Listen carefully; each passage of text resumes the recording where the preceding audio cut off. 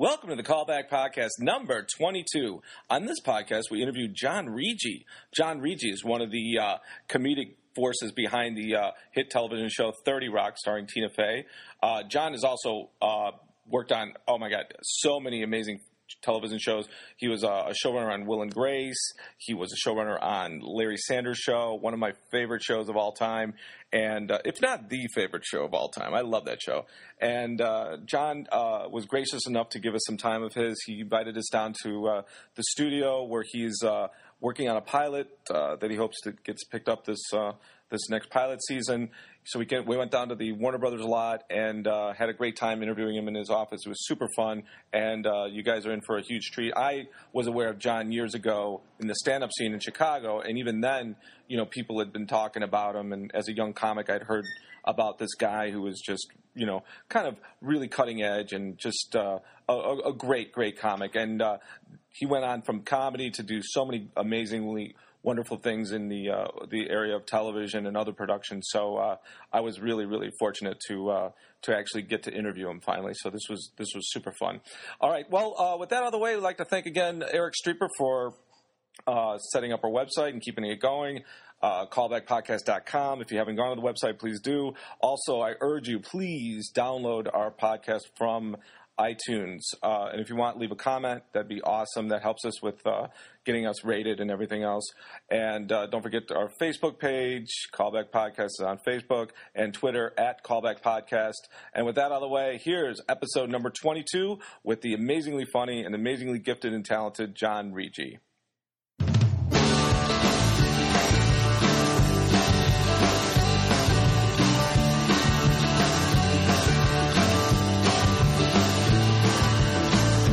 We're going. All right. Hey. All right. So welcome to the Callback Podcast. We are here on the Warner Brothers lot with our very special guest, John Riggi. Hey, everybody. John, thanks for joining us.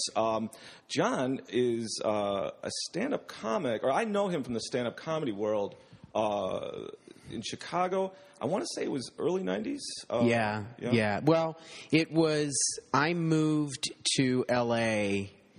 in 1990, so it had to be before that. Yeah. I was just starting out at the Funny Firm, but you were one of those guys that got on my radar pretty early because I remember talking to everybody that would be coming through comics, and you're always asking like, "Hey, who do you like? Who do you like?" John Riggi's name came up all the time, and then specifically when it came to new material, like they would talk about, "Man, I was in a car with John, blah blah blah blah blah, talking about something." He goes up, he does 20 minutes on it. Yeah. Next gig. So they're really into that. Yeah. Well, yeah, I didn't. It's funny. I did this interview yesterday with a lady that I met on Facebook somehow who lives in Germany and was asking me about that too. And, I just always was slightly bored by the sound of my own voice. So I was always just looking for anything new to talk about. So if you would come and see my show at a club, the first 20 minutes of it would be like what I did that day, for better or for worse. Sometimes it wasn't right, and sometimes it was. But I was always, I think that was my writing process, is I would just take it up on stage and say, let's see how this goes. I think this might be a funny story, but let me work it out. Right, and that was by having that rep, you became like a kind of a cult figure with other comics because they would want to check out, oh, did you hear what he talked about this time? Or, hey, this is what's going on. And as a young comic, that was really inspirational because it was like, okay, you would see these guys go up and do their same 5 minutes over and over and over again and just beat it to death. And whereas, like, if you can bank on somebody just going up there and at least giving you something new every time, I think that's really admirable. And I don't know. So that's how I found out about you, because back then when I was at the firm, there was a shit ton of comics everywhere. I mean, and so to stand out from that crowd was really impressive. And I know that I saw you there. You performed there a few times because we had that. Remember that those posters we would have with like your name? Yeah. So I remember you were up on the wall. I'm like, oh, that's that guy. And so when you you'd come in and be like, oh, yeah, actually your reputation precedes you. And I always enjoyed your stuff. I know that were you an improv guy at all too, or zanies, or? Not really. I would do improv occasionally at Who's On First with Steve Rudnick and Leo Benvenuti, and it was like Steve and Leo and Bob Odenkirk and people like that, and it was very kind of loose. Right. Tom Giannis, there was that crowd, and there was a Sunday night improv thing that you could do there, and I would do that sometimes. Right. I grew up in Bensonville. I remember being like 16 years old and going to Who's On First, and they wouldn't let me in to go see a show. I wanted to go see The Amazing Jonathan, and they were like, I remember being like, oh, how does this work? Comedy clubs. And they were like, get the fuck out of here. Yeah. Also, doesn't that still happen to you though? Yeah, pretty much. Anywhere I go, they were like, get the fuck out of here. In about 2 minutes, John's people are going to come over. Get the fuck out of here. But did you play the improv in Chicago too, or yes, you did? Yes, yeah. I was sort of house MC kind of at the improv. I got in with the improv. I forget Jamie Gertz's father, Walter Gertz. Just liked me for some reason, and so I worked there quite a bit. And I think I guess if I had a home club there, it was the improv. I think that was the case, but I do remember you coming over and doing sets at the firm, and we'd run over and same thing, try and catch sets over there. And I love the Funny Firm. I love that place. It was just like people who don't know, it was just the craziest experience. Len Ostrovich was he was a comic, so that was great. So he ran a great club because he respected comics. But other than that, the place was just like it's so many weird, like, you heard about Cobb's and you heard about a couple other places in the country, but Funny Firm people always wanted to come in and check it out just because it was kind of off. It was just off, It was a little different. And we'd have people there like Bill Hicks would play there, and other people would play there that you would not normally see in another place.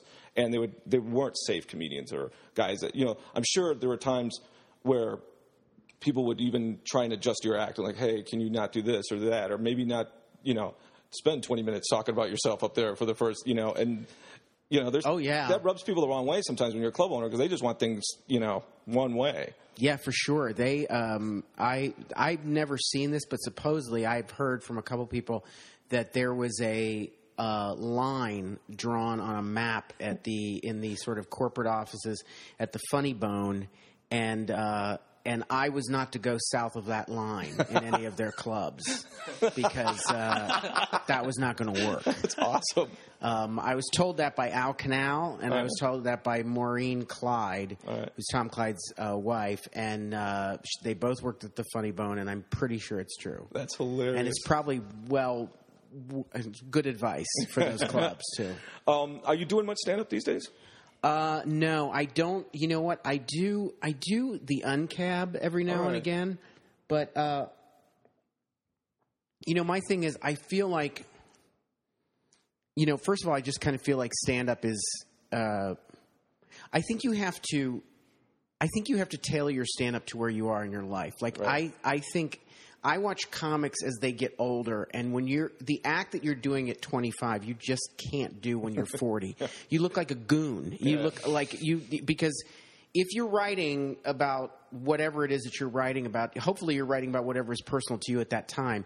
You can't be doing your 25-year-old material when you're 40. That's why I like George Carlin. Like, to me, I think George Carlin was a genius in that because he went from being like hippy-dippy weatherman, stoner guy to just like mean, old, cranky fuck who hated everybody and everything and would just I remember him doing the thing about if you buy a dog, you are buying a tragedy. I remember him saying that, and how the dog was going to die and it would die horribly, and just unapologetic and great. And I think of everybody I've seen, and God rest his soul, he's gone now. But like, if everybody I saw get older, I always thought that guy knows how to do it. Like his humor is him now at that age, as opposed to standing up there and going, "Why is there no blue food?" You know what I mean? It's like you can't be 60 and say that. You just look weird, Yeah, and there was a couple of comics that made their living out of doing bits about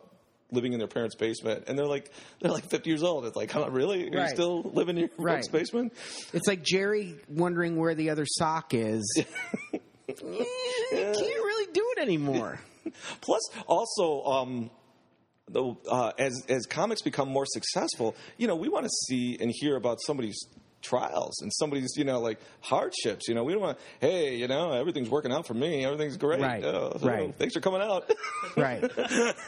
So, because I've never been into safe comedy like that. The whole like, oh, have you ever noticed or any of that kind of stuff. It's all the stuff that's always gotten to me is where I walk away going, I just learned something about this person. Right. So I appreciate that you said that. I remember exactly the dog comment. In fact, I used to be married, and I said that to my ex-wife. I'm like, you know what?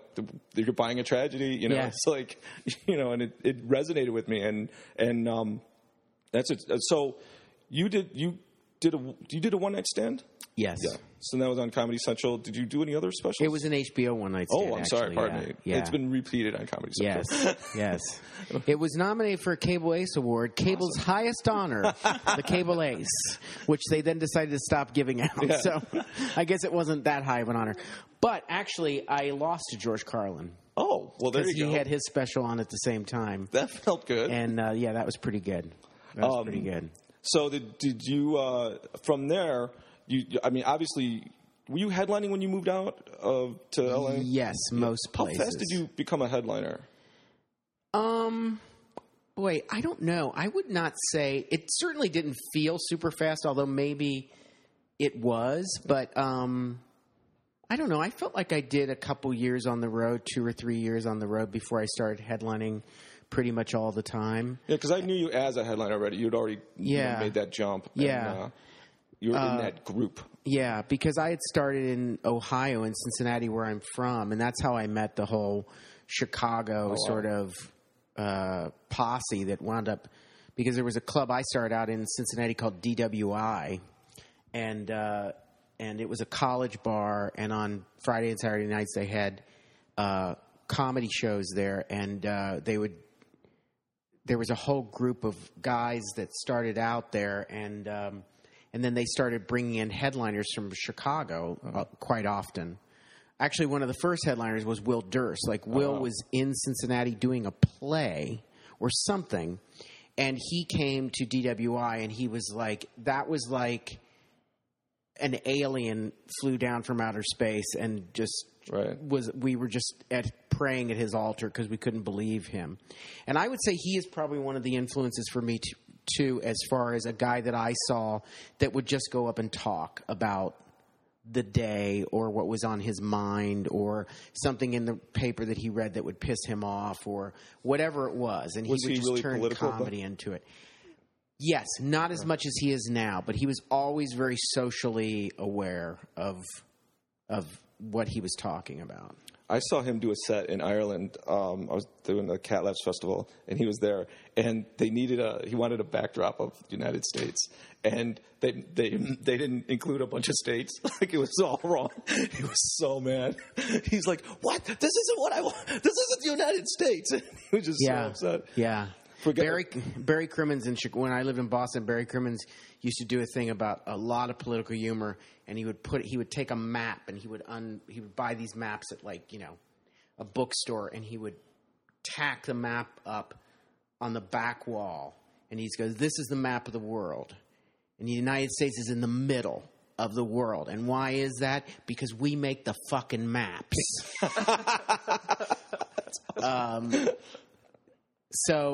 But yeah, those guys were all big sort of influences on me. Oh, cool. So you start. I didn't realize you came from Cincinnati. I always thought you were a Chicago guy. No, I started in Cincinnati, and then I moved to Chicago I moved to Boston for about, 8 months, not very long, and met all those guys up there, and then came back home, and then moved to Chicago to really, in earnest, start my career. I really do credit Chicago with being I still sort of say I think I listed it as my hometown on my Facebook page. So that's real. I think you do too. I actually think you do. So you started doing that. Did you move out here with a job? Or did you? No, you just kind of. No, I moved out here because Dennis Miller came to the Chicago Improv, and I worked with him for a week, and we became very good friends very quickly. And I remember the way it happened was every night he would go on stage, and at the Improv there was this sort of half-dead yucca plant on the stage. Like, it literally was dying from like all the cigarette smoke, and they never watered it. And it was, I don't even know why it was up there, but it was this sort of half dead plant. And so he would go up on stage, and every single night he would say, "Yeah, it's great to be here in Chicago. It's a beautiful club, and nice to see a beautiful example of the local fauna here on stage." So after like the third day or the fourth day of him doing that, I walked up to him one night. He was at the bar, and I said, "Dennis, I don't mean to be an asshole or anything, but when you talk about that plant, you keep calling it fauna, and it's flora. It's not fauna." And he's like, "Are you sure, Reach?" And I was like, "No, I was a biology major. I'm positive that flora is plants and fauna is animals, refers to animals." And he said to me, "Man, I don't pretend to know what half the fucking shit is I talk about." Oh, that's hilarious. I almost said I was going, wait, isn't it the opposite? Yeah. So we sort of became friends, and then he was the one who said to me, "You got to get out of Chicago. You got to move to L.A." Oh, cool. And then I came out and moved to L.A., and I'd also become friends with Rob Schneider, and I just moved out here, and then Rob Schneider's stand-up was amazing. Yeah. Like, I used to see him at the Improv in Chicago, and he would kill it. And there were times where actually it didn't go well, but he just the confidence and what he did was just like inspirational. I remember one time he read out Elvis and Me. Remember we would do that? Yeah. People would pick a page, page 1 to whatever, and he would pick a page and he would read out Elvis and Me, and it was just fucking hilarious. He told me that he was Elvis in Japan. You know that, right? Oh no, I didn't know that. Yeah, he was Elvis in Japan. Like he was an Elvis. He got a job as an Elvis impersonator in Japan, and this is absolutely the truth, or at least he told me it was the truth. And he said, and he used to say in his stand-up, he would say, "I was Elvis in Japan," and he goes, "I know that sounds weird, but he goes, what you have to realize is if you go to Japan, you look more like Elvis than anybody else there. So you can pretty much be Elvis in Japan." And I've never thought of it that way. It's completely true. Yeah. And he did. And he just looked like Elvis. He was Elvis in Japan. But he used to read from Elvis and Me. That was a big thing in his act, was he would read from Elvis and Me, and he would do Elvis on a fish hook. I don't know if you remember that. But he had a lot of Elvis, based material. And he told me that one night he bombed so badly that they just wanted to kill him. And like Rob was the kind of comic that if he wanted to, he would just torture them further by just continuing.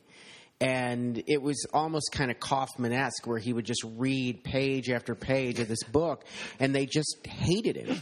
So I don't know where it was. I forget. But he told me that he got off to like thunderous applause that he was finally off stage, and he convinced the headliner. He said, "Let me go back up."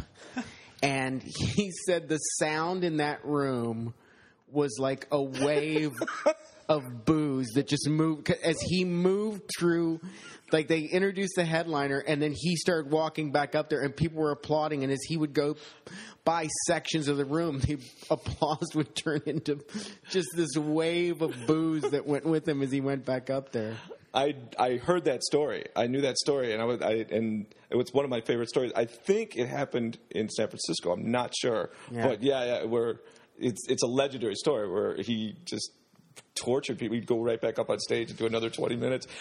And he's not even starting fresh. He's doing 20 minutes from the worst position you could start from, and you could just fucking eat it for another 20. Yeah. But that was, back in those days, like a guy like that, that's how people heard about him, and like that's how I knew him. It was like, oh wow, that's a guy that's I would run over and try and catch his set, because it's like he's always going to do something that's going to be a little different and everything else. So Dennis Miller. So let's get to that. You worked on the Dennis Miller show. Yes, right. The original one, not the HBO one. The talk show. The talk show. Okay. Yes. Oh, I thought it was the HBO one. Yeah. With an amazing writing staff. There was the writers on that show it was crazy. Did he carry any of them over? He carried Eddie Feldman over, but the David writers. No, Eddie Feldman. This guy named Eddie Feldman. But there was myself. There was Steve Rudnick and Leo Benvenuti, who were screenwriters and from Chicago.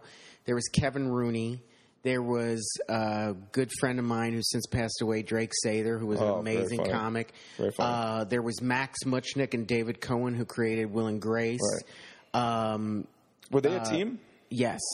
There's a guy named Mark Brazil who created didn't create it, but was on that 70s show and is a pretty successful television writer. I mean, there were a bunch of people on that. Oh, Norm Macdonald was in that staff. I mean, it was insane, the staff we had. Oh, that's awesome. And so I noticed... And we got canceled after 8 months. Oh, yeah. Well, wasn't the story that at one point Dennis just was not into it? He's like, I'm interviewing whatever this person, and then Yeah, Dennis was... I don't think Dennis really wanted to do a talk show, and also, I will say that, that staff was... We were doing what the kind of humor that they're kind of doing on Conan. Right. But we were doing it back then, and people didn't know what the hell we were doing. Like, we were doing insane, crazy, just sort of really esoteric stuff. Because Dennis kind of let us do whatever we wanted. Yeah, it was kind of a free reign, like kind of a free feeling about the show. Was it syndicated? Yeah, so it was. Yeah, it was syndicated by Tribune, and subsequently canceled by Tribune. I was used to do monologue jokes for the Martin Short Show. And the first show I got a joke on that was preempted for. It was by the Tribune Company, I think, too. It was preempted for the George Foreman Grill infomercial. And I called the station like, what the fuck? And they're like, well, actually, we make more money off the infomercial than we do on the thing. Yeah. And so they replaced it for a week. And they're like, are you kidding me? It's the first. All my friends all gather around. You're going to see my joke on TV. And it's like, oh, it's the worst. But so is this what led you into more writing and less stand-up? Or because you started doing stuff for like award shows and things like that too, right? Yeah, well, I knew a bunch of people. I got to know a lot of people out here, and I hooked up with there's a guy, a friend of mine, Joel Gallen, who was doing a lot of MTV stuff back then. Okay. And I started doing the Video Music Awards and the Movie Awards, and this was back when the Movie Awards, when no one came to the movie, like nobody came to the Movie Awards. And it's not like now. Now it's super cool, but the VMAs were awesome because you'd see these great bands and stuff like that. But it was, and then I met Don Mischer and started doing the Emmys and stuff like that. And, that's really hard writing because you have to write that pattern, and it's generally very thankless job and very hard to deliver.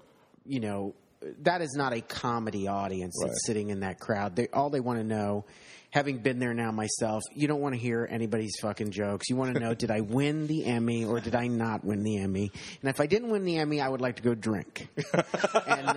and that's all there really is to it. So it's so tough to get a laugh in those situations, I think.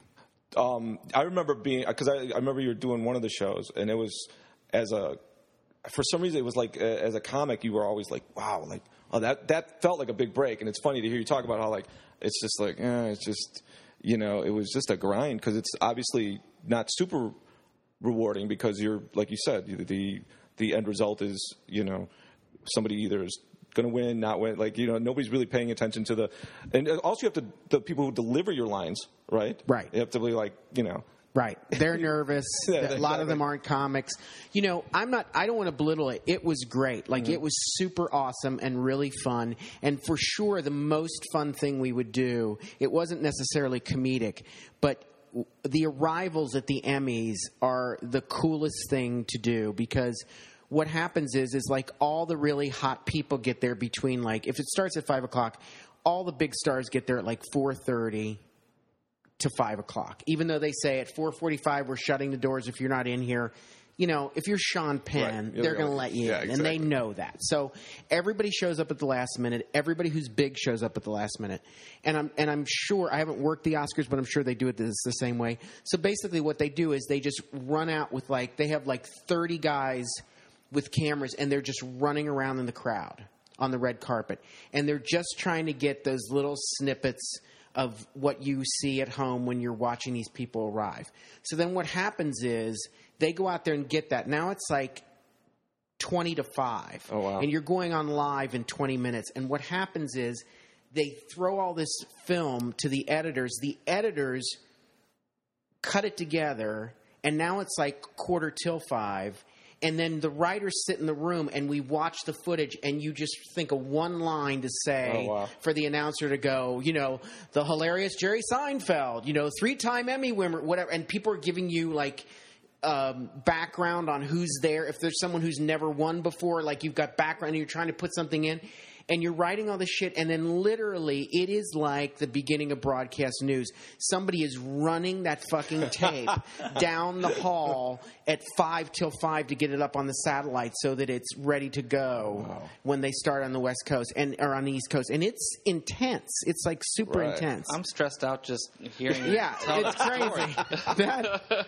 Between that and the bomb check. When they lock you in and bring in they lock the place down, and then they bring in the dogs with the bomb sniffing dogs and stuff and sweep the entire venue. Is that a thing that happens every time? Oh yeah, absolutely. Oh my God. And when you see the crazies across the street saying, that's right. God hates Hollywood and all that stuff, you're like, well, this could happen. It could happen. This might be my last day on Earth. So, and what did I write? It's like you write this thing that like maybe didn't work. Have you? Is there something that sticks out that you wrote that was like, oh wow, that was fucking funny? Even if nobody thought it was funny, you knew it was funny. I don't remember any of the ones that I wrote for the Emmys that worked, but I always remember. Because you didn't write funny stuff, you wrote everything. And I always remember the one I wrote for Outstanding Writing Achievement in a Drama. And it was, it's so embarrassing, but I wrote before an actor acts or a camera rolls, a writer writes. The nominees for Outstanding Writing in Drama are. It was pretty cheeseball. Oh my God.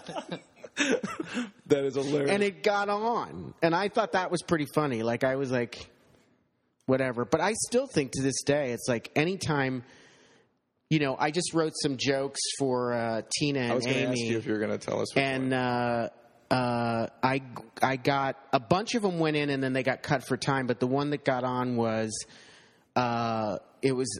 I said it to him. I sent him a note and said, it's a bookender, so you can both get part of this. And so Tina's was The Hunger Games is nominated this year, which is what I call the 6 weeks it took me to get in this dress. And then Amy said, and so is Life of Pi, which was what I'll call the 6 weeks after I get out of this dress. I remember that joke. I remember because I remember you writing that you got one on, and I was thinking, oh, it's got to be that Anne Hathaway one. The evil one. Where No. you're like, I haven't seen her look that uncomfortable since she was on stage. Yeah, no, I wrote some really evil ones, but fortunately they didn't use them. But it was really thrilling. Like I was sitting at home. I was like, I can't believe they used my joke. Oh, that's awesome. Yeah. Didn't Tina's dad write a joke that got on or something like that? Well, I don't know. Maybe. We'll jump ahead to Tina in a second. I'm really curious about how you got into that. Now, were you at this point? You're writing for. We left you at Dennis Miller. You're now working on. Doing are you doing the award shows at the same time, or is it? I was doing like guys. I was doing Dennis Miller, and I was doing writing award shows and stuff like that when I could. I mean, Dennis Miller was it's a strip show, and those shows are really great in one way because, unlike writing, you don't get a chance to rewrite. Like you basically meet in the morning and you decide what you're going to do, and you write the monologue, and then you whatever. And so in that way, it's great because it just goes by and you're not sitting in it for the 15th time going, I'm so sick of this script. I just want to vomit because it just kind of goes out there. The other part of it is it's 4 days a week. We would shoot 2 shows on Thursday on Dennis Miller. So we'd shoot the Friday show on Thursday. And so it was kind of hard to do anything else while that show was going on. Basically, I would do award shows and stuff like that when I was on Larry Sanders because we had a really long hiatus because we only would do 13 episodes of Larry Sanders. I think the most we ever did was 17. So that brings us to Larry Sanders. Yeah. One of my I always say it's my favorite show. I don't like speaking in absolutes, but I think it really is my favorite show that's ever been. I love that show. I miss it. and how did you hook up with that? How did that happen? Now, did you have specs at this time? No. You had no writing samples. Specs are where you like have a say like there's a 30 Rock. Somebody would write a spec of a 30 Rock, which is like their take on 30 Rock, and they wouldn't necessarily give it to 30 Rock. They give it to someone else, like in another, like another show, to show that you can capture the voice of the show, that that the pattern, that the outline, the out marks and all that. But you had none of that at this point. No, and I had never written a script before, and the only way that it happened was we got canceled. The Dennis Miller Show got canceled, and which was another hilarious moment because Dennis just walked up and down the aisle, up and down the offices, and just stuck his head in and was like, "We're canceled." And that's how we found out, and we knew something was happening because all these bigwigs from Tribute came in, and our numbers were terrible, and then we got canceled. And then I remember I heard women screaming in the office, and I walked out in the hallway, and Kevin Rooney was standing at the top of the stairs completely naked with just his baseball hat on, going, "I can't fucking believe we got canceled. What the hell? I mean, this is a good show." And but it was kind of like that. It was kind of like that. But at any rate, what happened is I had read for the Larry Sanders Show as an actor for the part that ultimately went to Jeremy Piven, and in a weird kind of turn of events, my managers, which was Brillstein Gray, were also the executive producers of the Larry Sanders Show, and Gary's manager.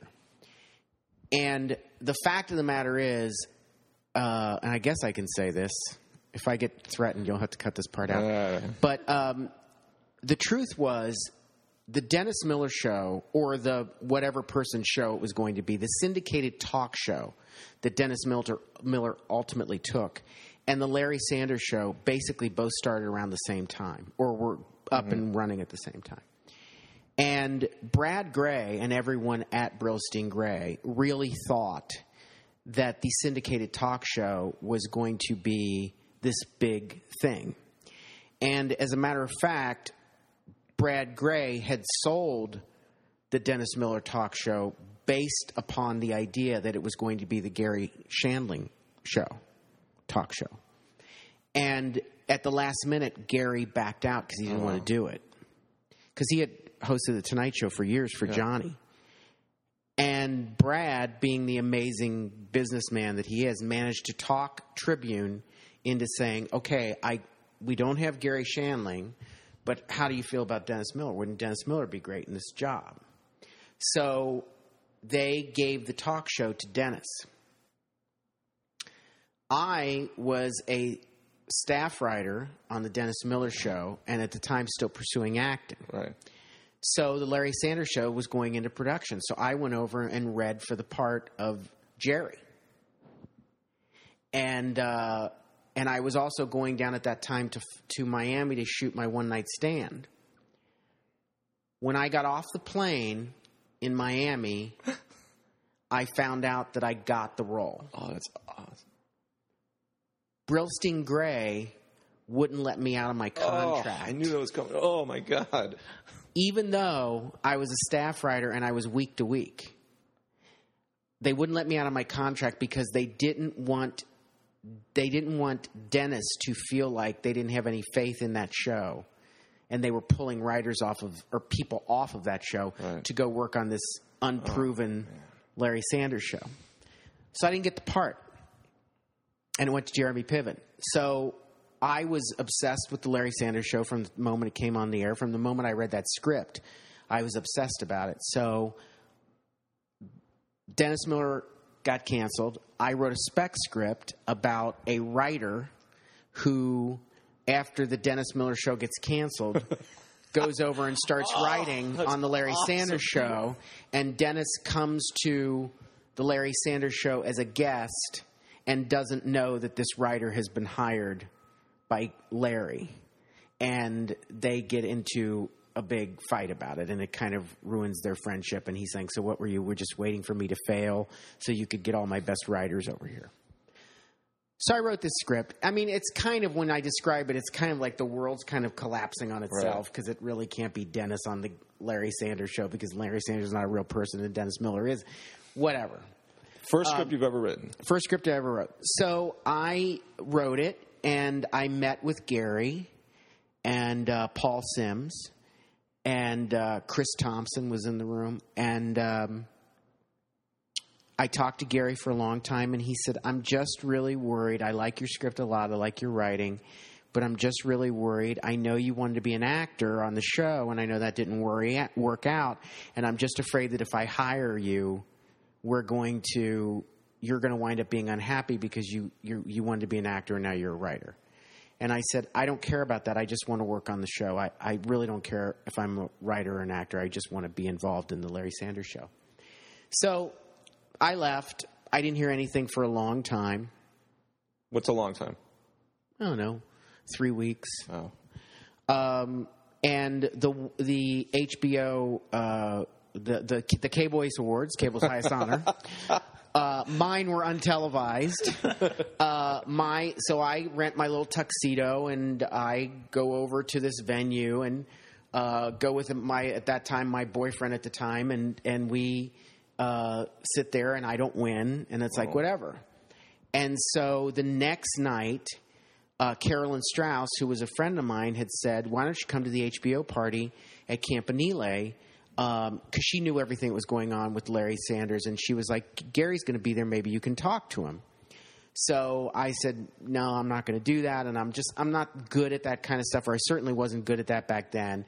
And I have to say, David, my partner, basically said to me, put your fucking tux on, go down to Campanile. They're telling you to go down there. Go down to Campanile and talk to Gary about this job. That's what you want. Just go do it. So I put my tux on, and I went down to Campanile. And I don't know if you've ever been in Campanile, but there are two arches in the back, and I stood under the second one on the left and stood there for a long time and saw Paul Sims. And Gary was up in a private room upstairs, and Paul said, I'll go get Gary. Wow. And stay here, and I'll go get him.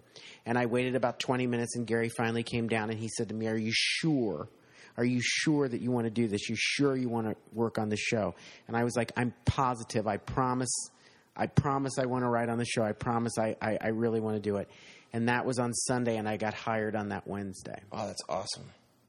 Wow. And that's how it started. That's why when writers come to me and say, how do I do it? I'm like, dude, I don't know. I did it in such a different way than most people. And now it makes me sad, too, because studios and the world is so litigious. Like, people send me scripts all the time, and I'm literally not supposed to read them. Mm-hmm. Like, Warner Brothers has a policy of, like, don't read any unsolicited material, because then if we do a show that's like that thing that you read, that writer can then claim, well, you saw it and then you took the idea. You know what I mean? I always have to hand it to the legal department. I don't even know what happens to it after that, you know? So it's hard. But I kind of went around that and did it a different way. Wow, that's awesome. And the fact that you even wrote a spec that they read for that show was unusual, too. I was really – he knew me from stand-up. I used to go down to what's the place in Hermosa Beach? Oh, the Comedy Magic. Comedy Magic Club. Yeah. I used to go down there and do sets, and he would go down there on Sunday nights, and I would see him sometimes, and he always liked my stand-up.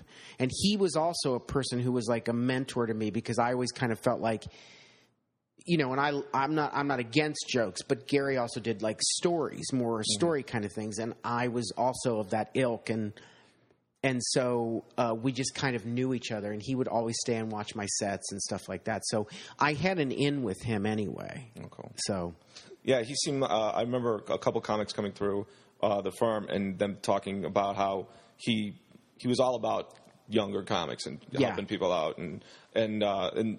You guys, I'm telling you, you need to check out. It's now on Netflix, I think, the Larry Sanders Show. It's really, really worth your time. It's amazing. So you obviously are learning the craft of writing now because you haven't. That was the first thing you've ever written. So now you're writing scripts for Larry. Like, are you learning like, oh my gosh, they're 23 pages long or whatever? You know what I mean? Like, well, yeah. And then Larry Sanders was a really sort of it was its own little private. It's not private, but its own little separate animal because we didn't really have act breaks on that show. Yeah. We had like. It was just like I remember someone saying to me, "What is the act break?" and me saying, "I don't know. What is an act break?" Like I didn't know. Like I couldn't describe it at that time. I could not tell you what an act break really was, and because we didn't really have them. We'd write like 30 or 32 page scripts, and Larry Sanders was also very improvisational. Like Gary was very good at saying, we'd get on the floor, and if the scene wasn't working, we'd just say it's not working.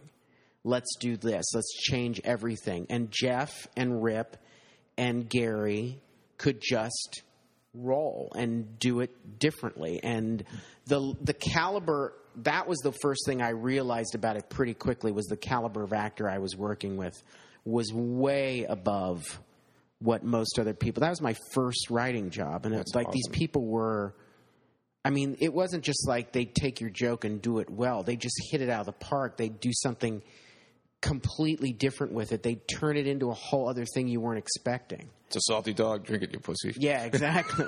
Exactly. You guys also broke a lot of stories on that show. Like the Ellen thing was first on Larry Sanders. Yeah. The Tom Snyder thing, right, was first kind of joked about, but then it became a real thing. Yeah. And then there was like something else where I remember thinking, wow, like this. It was also for a comic. You're like, this is where I'm getting my news from. This is where I'm getting like the industry. And I'm assuming you wrote the monologue part last so that you can make it as topical as possible. Yeah, we used to get guys come in, like Chris Henchy would come and Jeff Cesario, and we'd get two or three other guys to come in, and we would write monologue jokes. And then what we would do is, because of everything that we did, I would say that was Gary's least favorite part, was doing the monologues, because we would shoot everything on film. But on what we would do is we'd have what we would call a talk show night, which was usually on a Friday, because we shot Larry Sanders in 2 days, which is really extraordinary, because that means you're shooting like 17 pages a day, and for a single camera show, that's crazy. But we were we'd shoot 3 cameras simultaneously. It wasn't really truly a single camera show. But even at that's moving incredibly fast. But we never left those sets, so we were always on those sets. But that show, like I remember, we didn't even have a dolly when we would do walk and talks on that show. Our DP Peter Smokler would put on rollerblades. This is the truth. This is how lowbrow, how low budget we were. They would put on rollerblades and they'd put a belt on him. And 2 grips would grab the belt, and they'd pull him down backwards, and he'd shoot while they were pulling him on rollerblades. I thought for sure you were going to say, like, what's a handicap, the wheelchairs? Like, I thought you were going to say rollerblades. I've never heard that before. Yeah, awesome. It was really cool. I have pictures of Peter. He was a really good rollerblader, and he just rollerblade all over the place. So there's these great pictures of him on rollerblades being pulled down the hall by grips, and then like Gary and Jeff and Rip walking in a threesome down the hallway. That's awesome. That back through those crash doors. I can't tell you how many times we did it. The finale of Larry Sanders went up the same week as the Seinfeld finale. Right. And I remember being way more gutted about Larry Sanders going off the air than Seinfeld. Yeah. It's, not to break off on a tangent, but sitting here, I finally realized how I recognize you is from an episode of Seinfeld. Oh, yeah. Yeah. I was on Seinfeld, yeah. You were a bank teller who didn't say hello to Kramer. Yes. You wanted $100. I had to say something hello, a cheery hello or something like that. And he tricked me. He walked in and was like, hey. And I was like, hey. And he's like, you didn't say it. It was like that. Wow. So, were you with it the entire time, the Larry Sanders Show, till it ended? I left season. I was not there for the last 2 seasons. Last 2 seasons. I was there for 4. Was this the Dana Carvey show now, or what were You know, doing? I've never worked on the Dana Carvey show. I know it's on IMDb. I don't know why it is. Oh, 'cause that was I was like, I was like, that would have made perfect sense because it lasted 2 episodes, right? Yeah, or less, I think. You know, like, you're right. I don't know why that's on my list of credits, but I'm like, I wow. like that show, so I'll take it. Sure. Oh wow, yeah, I had not. I was telling Edgar, I'm like, I did not know he was on that show. I can't wait to ask him about that. I told you a question lined up too. I was like, Yeah, oh, that's I great. have I know people who were on it, but I feel good about myself now. I kind of knew. I was like, I'm surprised I didn't know that. yeah, Like, no, I don't know why that's on there. That's hilarious. So IMDb people, if you're listening, There you take go. that off because I don't know how that works. is there anything on your Wikipedia page that isn't true either?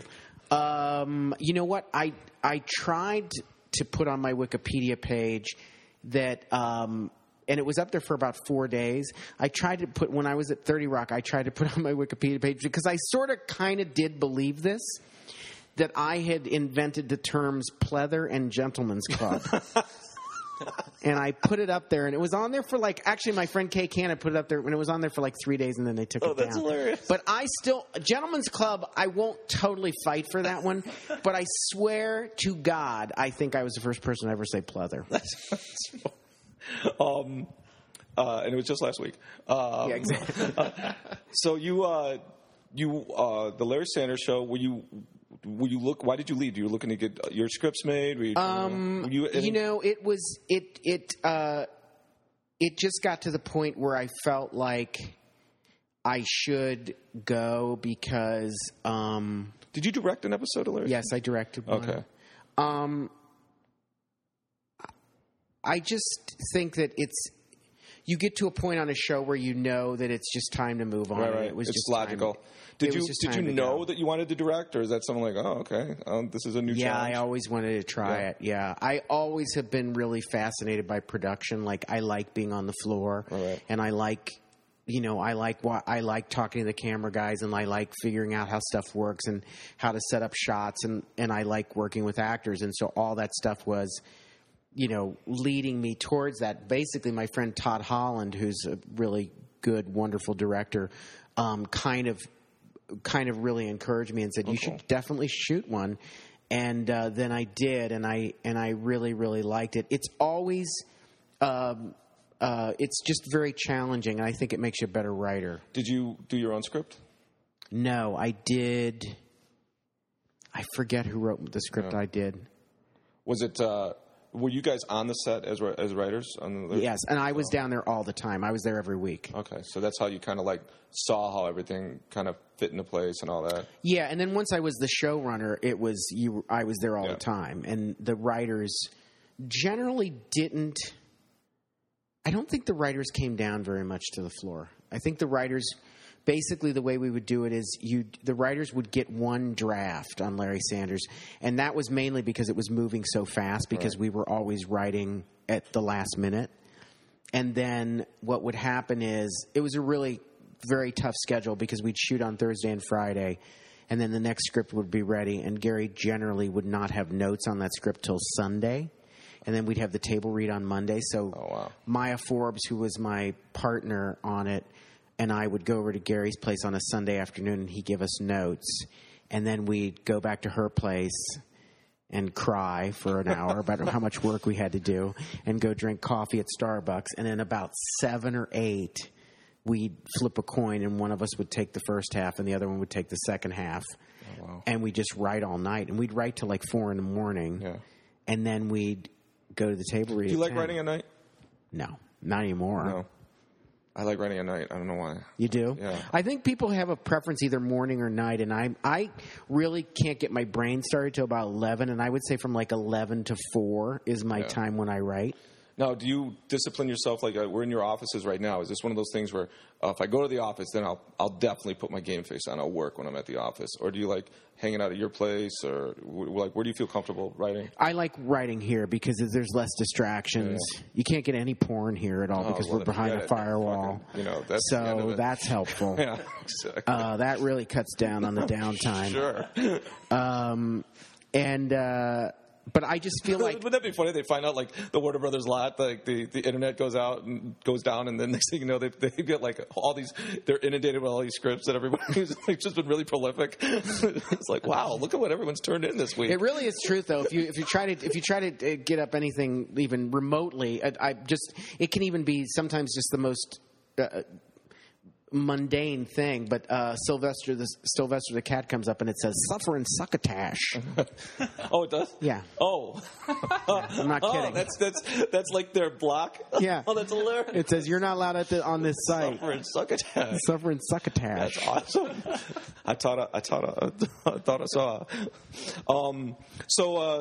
Did you moved from Larry Sanders? You were a showrunner there. Are you only going to be showrunners now? Like a showrunner? Or were you at your next job? I can't remember. Was it Will? The next job after Larry Sanders is I came here, I think. Oh, no. After Larry Sanders, I was in a development deal with Brillstein Gray, which was super weird because they, again, were my managers and they were offering me. For those of you guys, I'm telling you, Brillstein Gray, I grew up reading like they were John Belushi's manager. Yeah, like they're they were like legendary. Legendary, like the guys you wanted to be with, and that's amazing that you were. And Bernie Brillstein was the nicest, kindest, greatest guy, and discovered all these people and was friends with Lorne Michaels and like the legendary like first cast of SNL with like Chevy and Gilda and all those people. Like Bernie knew all those people and did, built this company, and then Brad came in and really helped build it up to this giant thing. But those guys were really, really, really good people. And especially, and I still see Brad, and he's always so nice to me. I'm always like, God, this guy runs a major studio, and he's really nice to me. But even more so, Bernie. Bernie came to see me do stand-up one time, and I thought I was going to die because I was like, my God, this guy's seen like everybody, and he's here seeing me, That's awesome. And he was so great to me, and I remember he told me a story of like he talked about doing hee haw, like he just was talking about how he had made his money and all this other stuff, and he was such a funny guy in his own way, and we were outside the Improv, and he was like, and he goes, I come up with that fucking hee haw idea, put a bunch of fucking hillbillies in a cornfield and have them say salute, or he goes, we didn't fucking know. Who fucking knew that was going to work? He's like, John, in this business, you just never fucking know. You don't fucking know. So then it was like something else. I don't know. Just a bunch of stuff like this, like Ghostbusters. They didn't fucking know. Who knows? Jimmy, Bob, or Danny comes. He's got a script for this fucking Ghostbusters. They're chasing ghosts in New York. We didn't fucking know if it was going to fucking work. You never fucking know. So he kept saying that, whatever. And at the time, they were doing a show with Moon Zappa and somebody else. One of the Zappa kids was in this show, and it was just going down the tubes. And he was like, I got to go check on this thing and whatever. He was getting ready to leave, and he's like, oh, this script, it's like this fucking, this Moon Zappa thing is really going bad, or something like that. And I go, well, Bernie, it's like you said, you just never know. And he looks at me and goes, no, on that one we knew. That's hilarious. I think it was with Dweezil. I think it was Dweezil, yeah. But yeah, no offense to Dweezil. He's a very nice person. Just the luck of the draw. And luck of the draw. So you had a development deal. You at what point did you get to 30? I mean, that's a big gap. That's a big gap. Yeah. I took this deal at. Now you're no longer doing stand-up at this point. No, very seldom. I'm still doing sets at the Improv every once in a while, but then I took a deal at 20th, and I was just in and out of things. I did a pilot. I did a pilot called Five Houses with Todd Holland. I just doing stuff like that, and then I would say there was a period of time there where I wasn't doing particularly, the stuff that I when I was in my deal at. This part you might want to cut out, but that when I was in my deal at Brillstein Gray, there was a show that Taya Leone was doing called The Naked Truth on NBC, and it was in danger. Mark Roberts in that? Yes, and it was in danger of getting canceled. And my friend Maya was running it, and Brad called me up and said, would you consider, and I had just gotten off of Larry Sanders, and he said, would you consider coming and running the show with Maya?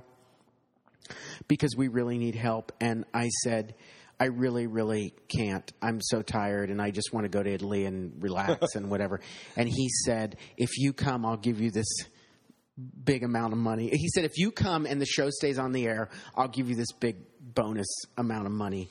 And of course, since being the whore that I ultimately am, I hiked my skirt up and said, sure. And I went on that show, and it was really, really difficult. The first day I was there, I walked in, and Warren Littlefield was still at NBC, and we had the table read, and we dismissed the actors. And I didn't know Warren Littlefield. I didn't know anybody. But I was just sitting there now as the other showrunner, and the actors walked out, and Warren Littlefield looked at me and said, if this script is shot as written, I can guarantee you the show will not be on the air next week. Wow. And then he got up and left, and I was like, what do we got? And the writers huddled, and I said, what do we got, guys? And they said, we have Jenny Bix, who's a wonderful writer, was on the staff, and she said, we have a script about Nora, who is Taya Leone's character. Nora gets a hairless cat. And I said, well, let's go with that, since that's all we have. That's the only other one they had ready to go? That was all we had ready to go. Oh, my God. And that show was really, really tough to work on because we didn't have any scripts, and it was hard because Taya was unhappy being there, and it was just not. Did you make your deadline? Did you make your? Yeah, I got my. You come over to my house. The swimming pool you see is there because of that show. Oh, that's awesome. That's awesome. Yeah. So now you've learned the business. Now you know it obviously pretty well at this point. You've show run. What was that? 3 shows now? Yeah. At that point, is this something? Because I always wonder, like, have you ever gone back to being a writer on a show, or? Yeah, I mean, I worked on. I did the Bernie Mac show. Oh, that's right. I forgot about that. And even though I was brought on as the co-showrunner on that, the guy who was my co-showrunner, which was a guy named Michael Borkow, wound up leaving that show. And then when he left, another guy named Pete Aronson basically came in and took it over. And then I was just like a co-executive producer. Now, did you know Bernie from Chicago? Didn't know him at all. No? Okay. I thought maybe, I was like, it would make sense that you would have gone over. Remember that, did you hear about those shows he used to do, like at the black clubs, where like it was just like an event? Yeah. I thought, that must have been, I thought for sure you might have done one of those, because it sounds like your free-form type of comedy that would kind of be. No, he was just, I did not know him, and Larry Wilmore had created that show, and then Larry left. And Wilmore's on the Daily Show. Very funny. Yeah, he's a really good guy too. But like when he left, the show was kind of over, I think. And then, and that was on. Now, is this the thing where you're like, it was on Fox? Does that mean your deal was with Fox, or how does that? I don't think I was in a deal then. I don't think. So you're just out there pitching and pitching your services to whoever. So you would go up for pilots, like. I went out for pilots season, and stuff like that. Yeah, and then I think after Bernie Mac, I did the comeback. I think that's when I did the comeback. Lisa Kudrow. Yeah. With which broke Malin Ackerman, right? Yeah. That's the first time you saw her. Yeah. I like the comeback. I know a lot of people were like kind of hot and cold on it. I really enjoyed it. I was very proud of it. I think it's a very good show. It's a very difficult show to watch, but it's also really, really funny. It makes you uncomfortable, because she is, but she's a genius. Lisa's a genius. And I knew the guy from Second City too, the guy that played one of the writers. What was his name? Something, but he played Pauly G was his name on the show. He was in a movie that. Do you remember Pete Schwaba? Yes. Yeah, he did. Pete Schwaba did a movie, and he was I know. Yeah. Godfather of Green Bay or something like that. I think it's called. And then I saw him at Second City, but I was like, oh, the guy from the comeback. Oh, he was a really nice guy, super great guy. Super nice guy. Played one of the meanest guys ever on television. He's so mean to Lisa Kudrow's character on the show. It's hilarious. If you, I don't know if they're showing that anymore. I haven't seen her new thing. Have you? No, I haven't. I've seen some. I've seen some clips of it on the internet. Yeah, it's an internet show that's going. I think it's going to be on Showtime now. Yeah. I think. Now, you is this one of the things where you work with somebody and you maintain a relationship with them later? Like you call up Lisa Kudrow, like, hey, I'm in town or whatever. Or do you just kind of come in and out of people's lives? Boy, that depends, and that's a really interesting question because that is something that does happen. Like there are definitely people that I've worked with that I stay in contact with. Because you're working 14 hours a day with these people. You're in their lives. Yeah. And then all of a sudden it's nothing. Yeah. Like Mikey Shore, who works on, who does The Office and now Parks and Rec, was a really good friend of mine on The Comeback. And then he left to go start The Office because The Office was starting up while The Comeback was still in production, but we had 5 more episodes and he left. And that was my brother was leaving. Oh. Now, I haven't seen him in a while, and I just ran into him at the Writers Guild Awards, and it was just really great to see him again and stuff because we were kind of in the trenches together on that show, and it was just, you definitely forge there's a bond that happens there. Right. But yeah, for sure. I mean, you're there all day and all night, a lot of times. Yeah. And you know their lives inside and out because it bleeds over. And also I'm sure as writers, you write what you know. And so there's a lot of people like pitching shit that's like, okay, obviously that happened to you. That right. You want to talk this out. Right. Well, I always say it's like being in a writer's room is like, people ask me what it's like, and I always say it's like going to dinner with the same 12 people for a 15-hour dinner party. And during that time, you talk about the same 6 mutual friends that you all have. And that's all you do. That's great. I love it. That's awesome, actually. Do you have you ever taught writing? Have you ever No, but my friend Lou Schneider. Do you know Louis? I know Lou Schneider from somewhere. Yeah, he's a comic. I definitely have crossed paths with Lou Schneider because you said it and I could picture his face. Yeah, Louis is teaching a class at Penn right now. Oh, really? And he was like, would you ever want to do that? And I was like, I don't know if I'd be any good at it, but it sounds intriguing. But no, I've never taught a class. Just because he seemed like one of those guys that is good about expressing just how the try. I think you would learn more from DVD commentary than you would ever learn from a film school, Right, and sure. Also, somebody like you who's been in there, in the actual fight, could teach you a lot more. Sure. So, at what point does 30 Rock come? Is that the next? Well, 30 Rock happened after Will and Grace. I was on Will and Grace the final season, and as a showrunner. No, I just took a job as a co-EP on it. So it's funny because you were on Will and Grace and 30 Rock, and I always feel the same way about the last season. Is that it just seemed fun. It just seemed like they were going for it. Like on Will and Grace, at that point the characters are all established. Everybody knows the character, so everyone's just playing with that format the entire time. It just seemed to me at least, it seemed like a really fun way to go out. It was the only multi-camera show I've ever worked on that I thought to myself, because I've done mainly single camera shows, and it's the only multi-camera show I've ever worked on that I thought that I would be there on a tape night and think, oh my God, this can really work. This isn't just a bad format. This is if you've got the right people. And they were, and all of them, Deborah and Eric and Shawnee and Megan were all great. But again, Sean and Megan would be because what would happen on that show is Jimmy Burrows would do a pass on the scene, and then we'd cut, and then the writers, you'd huddle and try to pitch jokes on lines that didn't work. And then you'd give those jokes would go in to the actors, and then you'd do the scene again.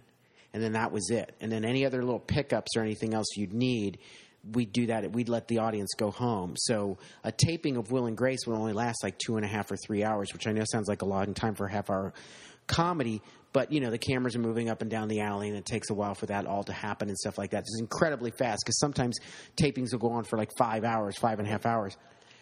Jimmy was very quick. So you would go in, we'd get the scripts beforehand. We had seen, we'd been through run-throughs all week. We kind of knew lines that were iffy. So you would hold on to a joke going, I'll wait for dress. I'll wait for it to see how it goes, and then I've got my backup lines ready to go. Yeah, because you'd mark them. Like on the Thursday run through, you're like, that joke I think is going to die. So Friday afternoon, you'd start writing in the margin like an alt joke. And then honestly, you the way we do it on that show is you'd go into a huddle, and it was like the New York Stock Exchange. It was like we sit around, there'd be a computer, and they'd say, page 2, anybody have anything? And you'd say, Eric, Will's line, blah, blah, blah, this. And you just yell shit out and try to get heard. And because it's like the clock's ticking, and they're like, let's go. And you get the new lines in, and you do it.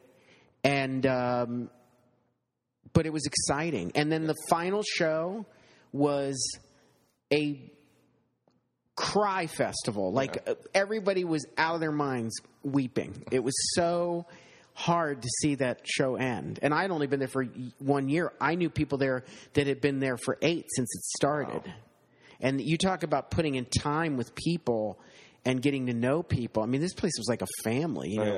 It was incredibly intense. And that's why, like, on a show like that was so tight. That's why you could do like a live show every now and then. Yeah.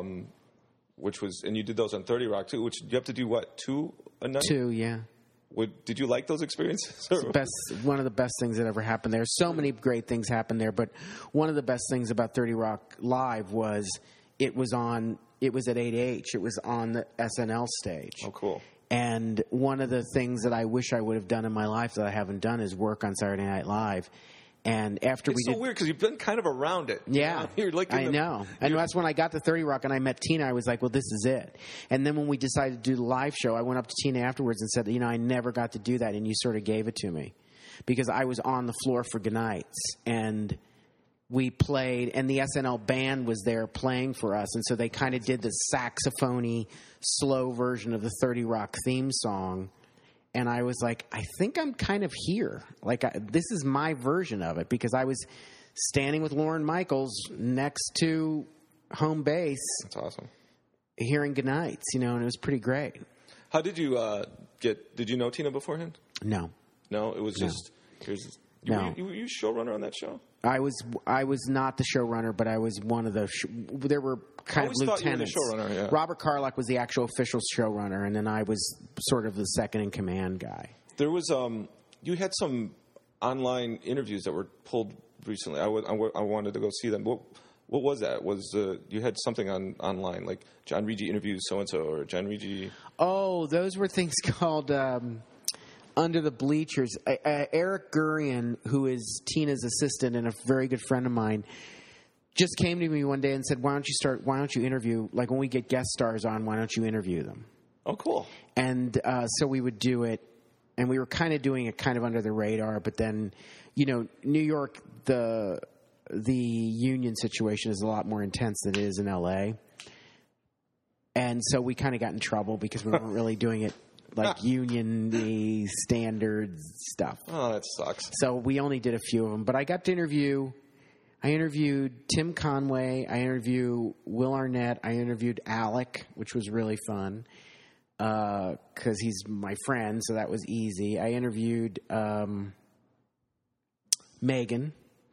I did like 4 or 5 of them. Oh, cool. Now that show was just obviously, I've seen every episode. I just saw the finale. My girlfriend and I finally caught up on everything, and it was great because we were trying to get the interview with you done a few months ago, and it didn't work out, and it gave me time to catch up on everything, so it was perfect. Right. So I just saw the finale. I loved it, by the way. It's one of those, like, it's really heart-wrenching to watch go because it's a great, great show. Yeah. And I just think back to when the show first started, and Studio 60 on the Sunset Strip starts at the exact same time.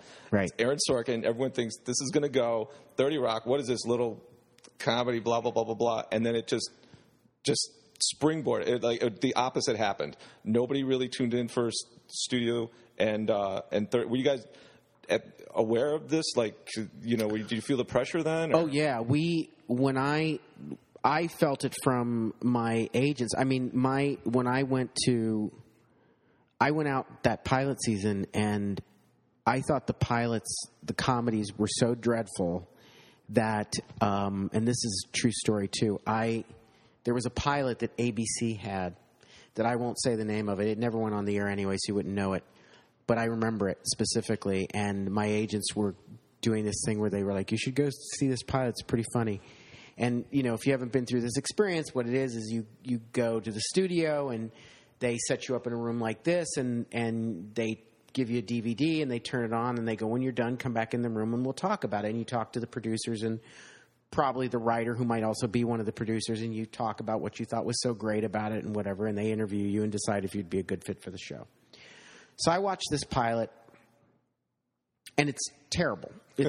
In my opinion, it's terrible. I don't laugh once. I think the acting's terrible. I don't like I don't like the world. I don't like the story. I don't like anything about it. And this was like the fourth or fifth really bad interview I had been on of like seeing a kind of what I thought was sort of a mediocre show.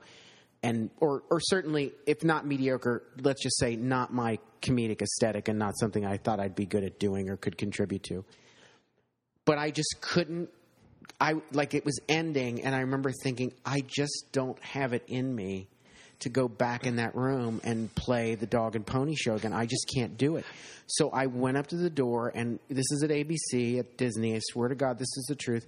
I went up the door. I opened up the door. I checked the hallway to make sure that no one was there, and I ran to my car.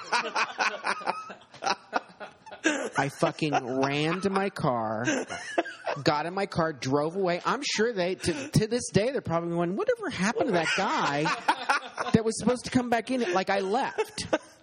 And I called my agent, and I was like, I can't go out on any more comedy pilots. You need to send me on some drama. So I actually met with John Wells. I was thinking about going to West Wing because Aaron had just left, and they wanted to put some humor into some scripts. And I was like, well, maybe that might be a place for me to go. So I went there, met with them, whatever. So then there were two pilots left, Ugly Betty and the Untitled Tina Fey Project.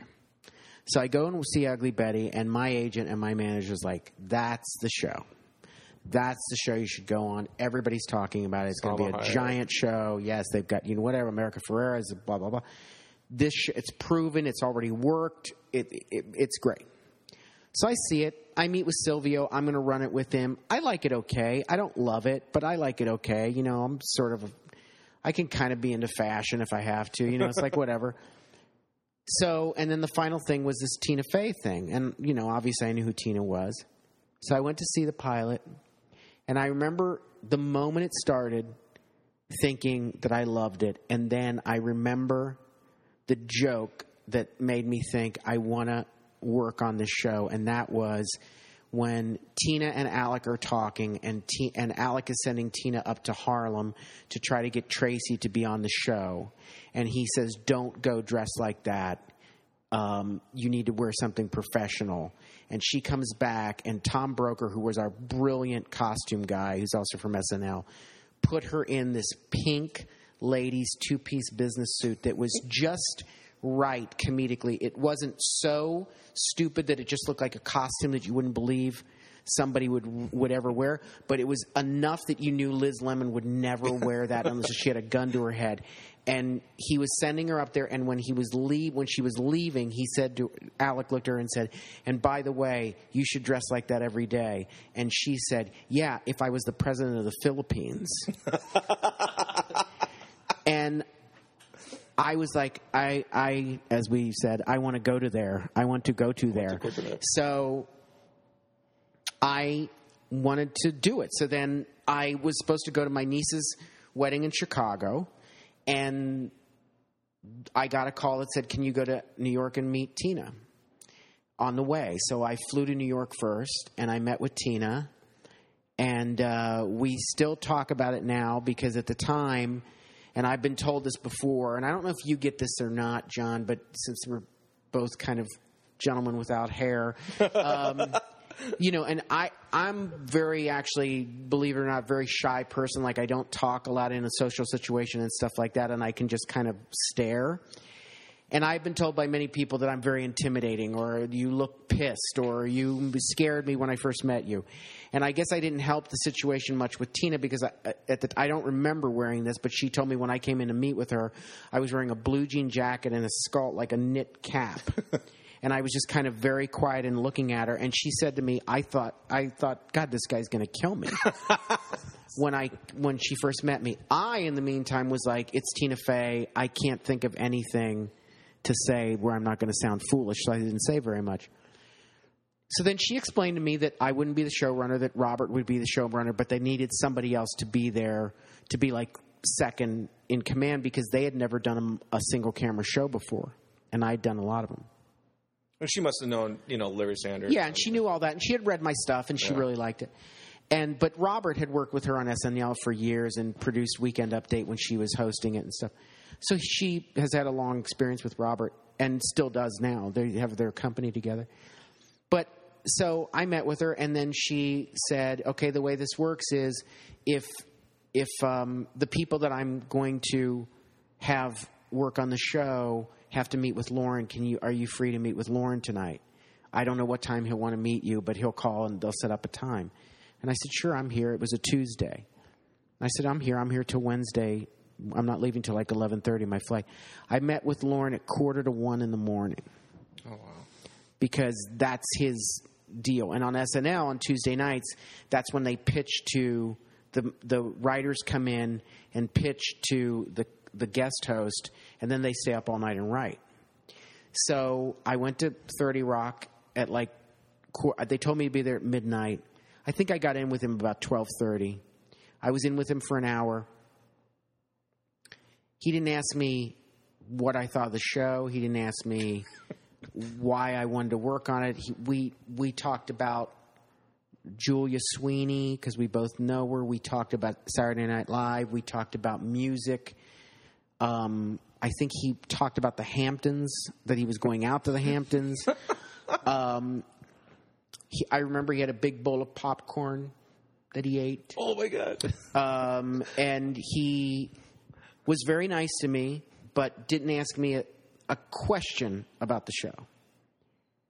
We talked about Mean Girls. He said, I knew Mean Girls was going to be a hit as soon as Tina came up with the title. And you know what's amazing? We interviewed T-Shawn Shannon, and he does a spot. Like, you guys sound exactly like when you're doing your Lauren. I'm actually doing Mike Schur doing Lauren. But anyway, so... but he was great. And for me, quite frankly, meeting Lorne Michaels was one of the coolest things that's ever happened to me, because I'm old enough to remember when Lorne Michaels held up $100 on SNL and said, I'm offering $100 to the Beatles to come down here and play right now. Awesome. And I just couldn't believe I was sitting in a room with him. So I left, but I was like, okay, that was it. That was good. That's going to be that experience. And I remember I walked back to my hotel. I was staying at on 49th Street. I'm sorry, at 59th and at Central Park, Central Park right there. And I walked up Fifth Avenue, and I remember texting my agents and saying, see if you can get me on Ugly Betty, because I didn't get this job. I'm sure I didn't get this job. And I flew to Chicago, and when I got off the plane, there were like 5 messages on my BlackBerry that I had gotten the job. And then I moved to New York. Wow. And started it. Did you live in New York before that ever? Never. Wow. Even as a stand-up, you didn't... Oh, wow. I've been there a couple times to do stand-up, but nothing...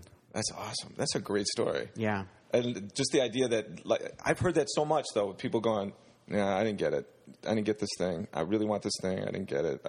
And they get back to the hotel room, whatever, and it's like, I don't know what it is about that feeling that's just got to be like the low to high, especially like you call Ugly Betty, you're like, oh yeah, guess what, And also when you're talking about, to me, what I would consider to be comedic royalty, that's... Oh yeah.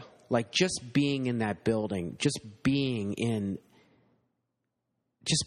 near the studio, and just being near the stage of Saturday Night Live, for whatever it's gone through, and the years of its ups and downs and whatever, I have very little tolerance for people that say, oh, SNL, whatever.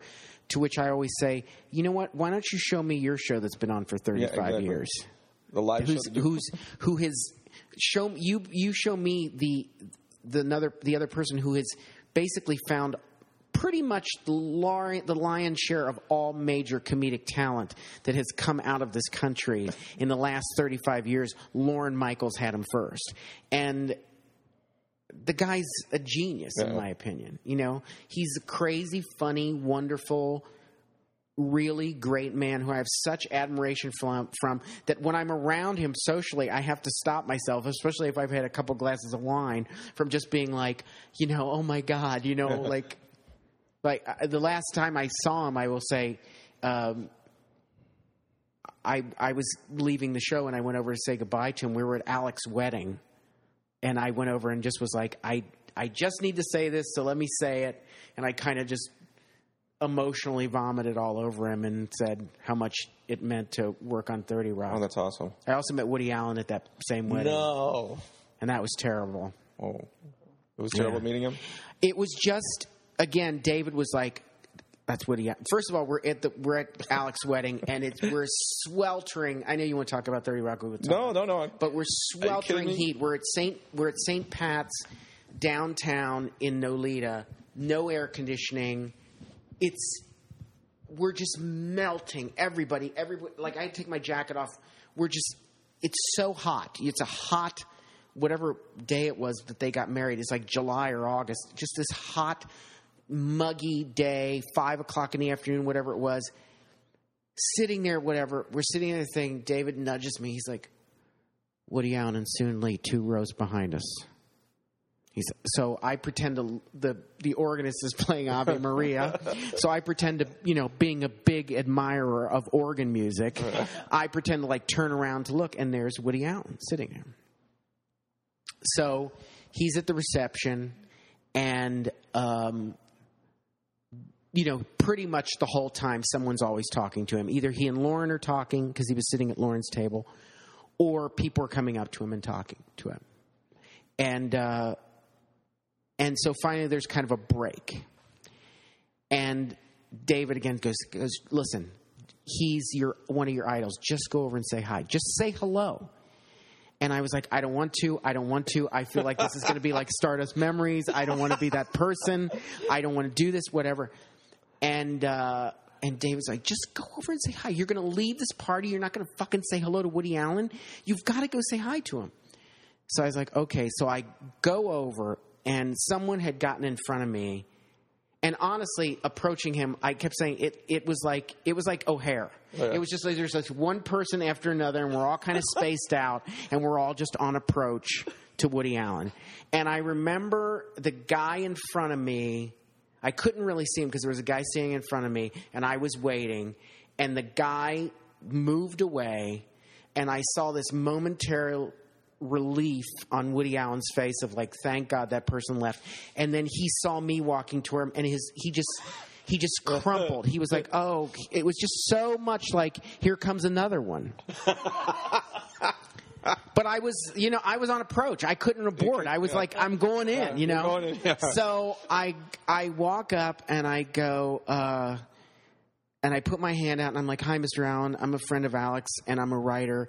And for a moment, his ears prick up when he hears writer. I'm a writer on 30 Rock. And I just want to tell you, you're such a big fan.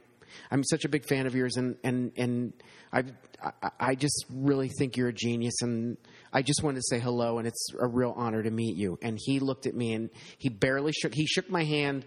I would do it with you. But it's literally like, just imagine shaking a wet diaper.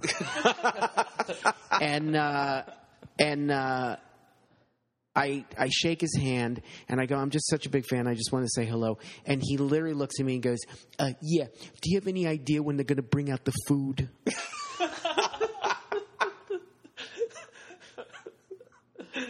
You've inspired me. Yeah, and I said, I don't know. I don't really know when that's going to happen. But really great meeting you. The food. So food should be on your short.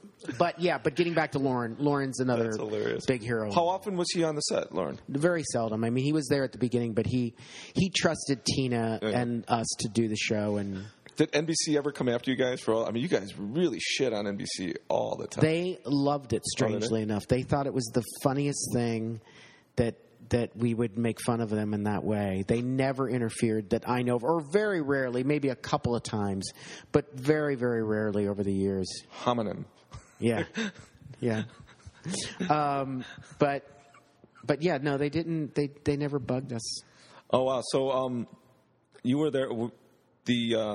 you were directing and, how many shows did you direct there? I directed about 18 of them. Did you? Okay. So, like, how many per season? You'd be like, what? Like the first year I directed one. I asked Tina if I could direct, and she said yes. And it was very scary because the one thing that I would say about that place is if you ask to take a swing, you better make contact with the ball. I mean, you better take a swing, and it can be a very intimidating place there because Alec is not someone to be trifled with and whatever, but Alec has always, for whatever reason, liked me.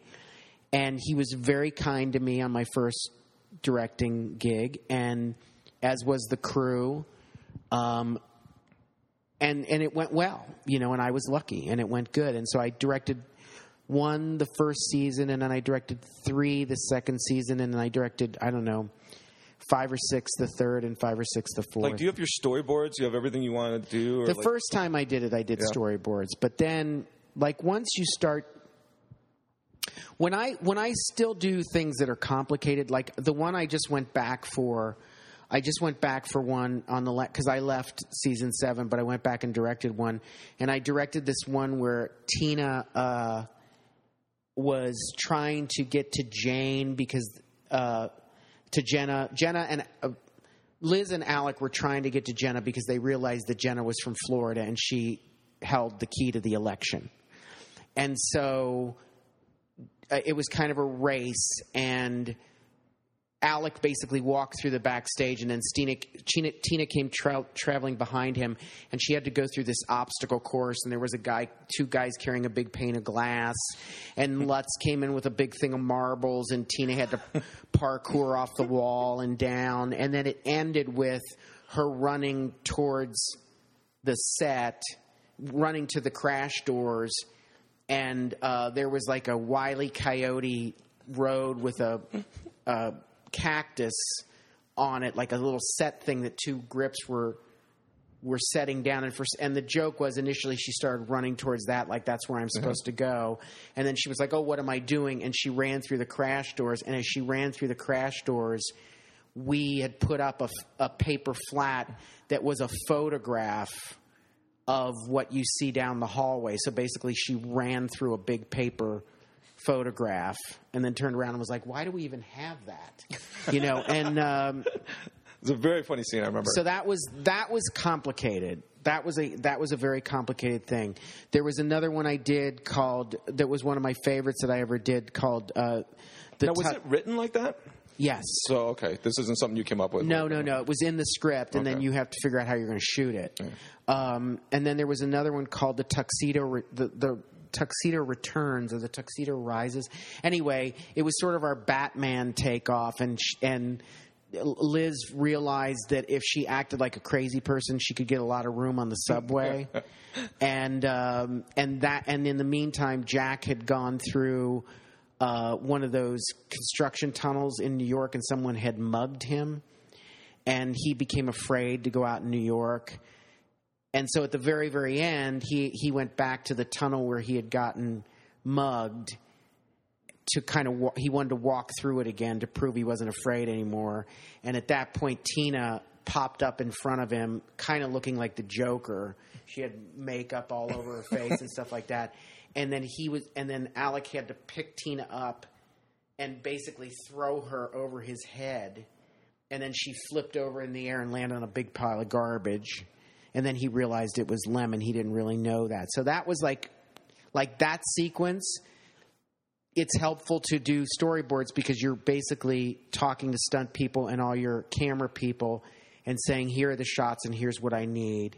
And we actually wound up not using it, but we buried a little miniature camera in the trash. Oh, cool. So that when Tina's double, and it was a very cool shot, but we just didn't have time for it. It went out in the final edit.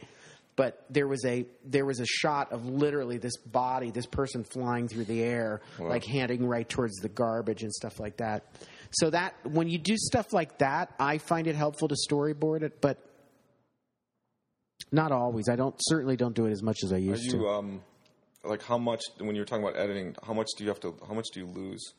Like On 30 Rock, on the average, I'd say we cut out like 7 minutes out of an episode. That is a lot. Yeah. It's basically almost you have on a sitcom you have 21:20 is your running time. And most of our episodes would come in at like 29. So you're cutting out a quarter of that. Yeah. Never see it. Wow. Are there some like favorite jokes that never made it? Or? Oh yeah. Yeah. Because initially in 30 Rock you start to cut the fat. Yeah. But because 30 Rock was so joke heavy, at a certain point you just start cutting jokes. Yeah. There's no way around it. Everybody's dialogue has a joke in it. So if you cut a line, you've cut a joke. Oh, wow. And that's really hard because some of the jokes are so funny.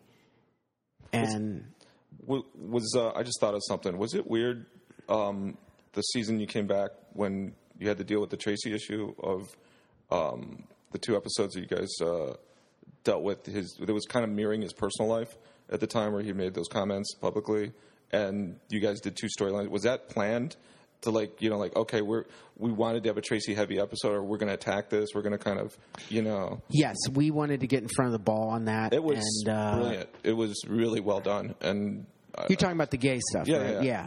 We decided to get in front of it. It's funny because people, I think, tuned in seeing like, oh, how are they going to handle this? And they just, wow, you guys, that was like, it reminded me again of like something like Larry Sanders, where it was in the moment for like pop culture. At the same time, it was a really good storyline. It was like right, and that's what I love about 30 Rock is that there are these like the last season, like when doesn't at one point she start the show by singing the theme song. Yeah. One of them, like you guys just seemed like you were just fucking around, like amazing the last season, just like having a blast, like just going out with like, are you at that point you emptying your notebook going, all right, here what stuff have we gotten on? Well, absolutely, we tried to be very pop culture aware, and also we were always aware of any good story that we heard in the room. There was when Tina and Jeff bought their new apartment. They have a beautiful apartment, and they had renovated it. And Tina came in and told me that Jeff was obsessed about the fact that they had done this renovation and it was beautiful and all designed and everything, and it's an amazing place. But that outside their bedroom window, there's a supermarket in New York called Gristedes, and there was a plastic Gristedes bag in this window, stuck in this tree. And Jeff could not get over it. He was like, we spent all this money. We have this fucking, it could be an Architectural Digest, this beautiful place, and there's a fucking Gristedes bag out my window. Like, he called the city and was like, you need to come and get it out of this thing. And they're like, we're not going to climb in a tree and get a bag out. Screw you. And then he wanted to take it down, and you're not allowed to touch the trees in New York. Like, you can get fined for touching trees or, getting up there and clipping them or something. So I thought it was the funniest thing I'd ever heard in my life. And we did an episode where Liz Lemon got obsessed about this bag that was stuck in a tree outside of her apartment, and which is an episode that I directed. And so we were always looking for stuff like that, cool, too. Did any of your personal stuff get in there?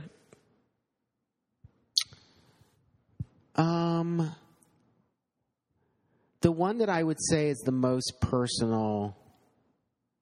Or in any of your shows, did you? I would say a lot of. I would say this. Colleen. God.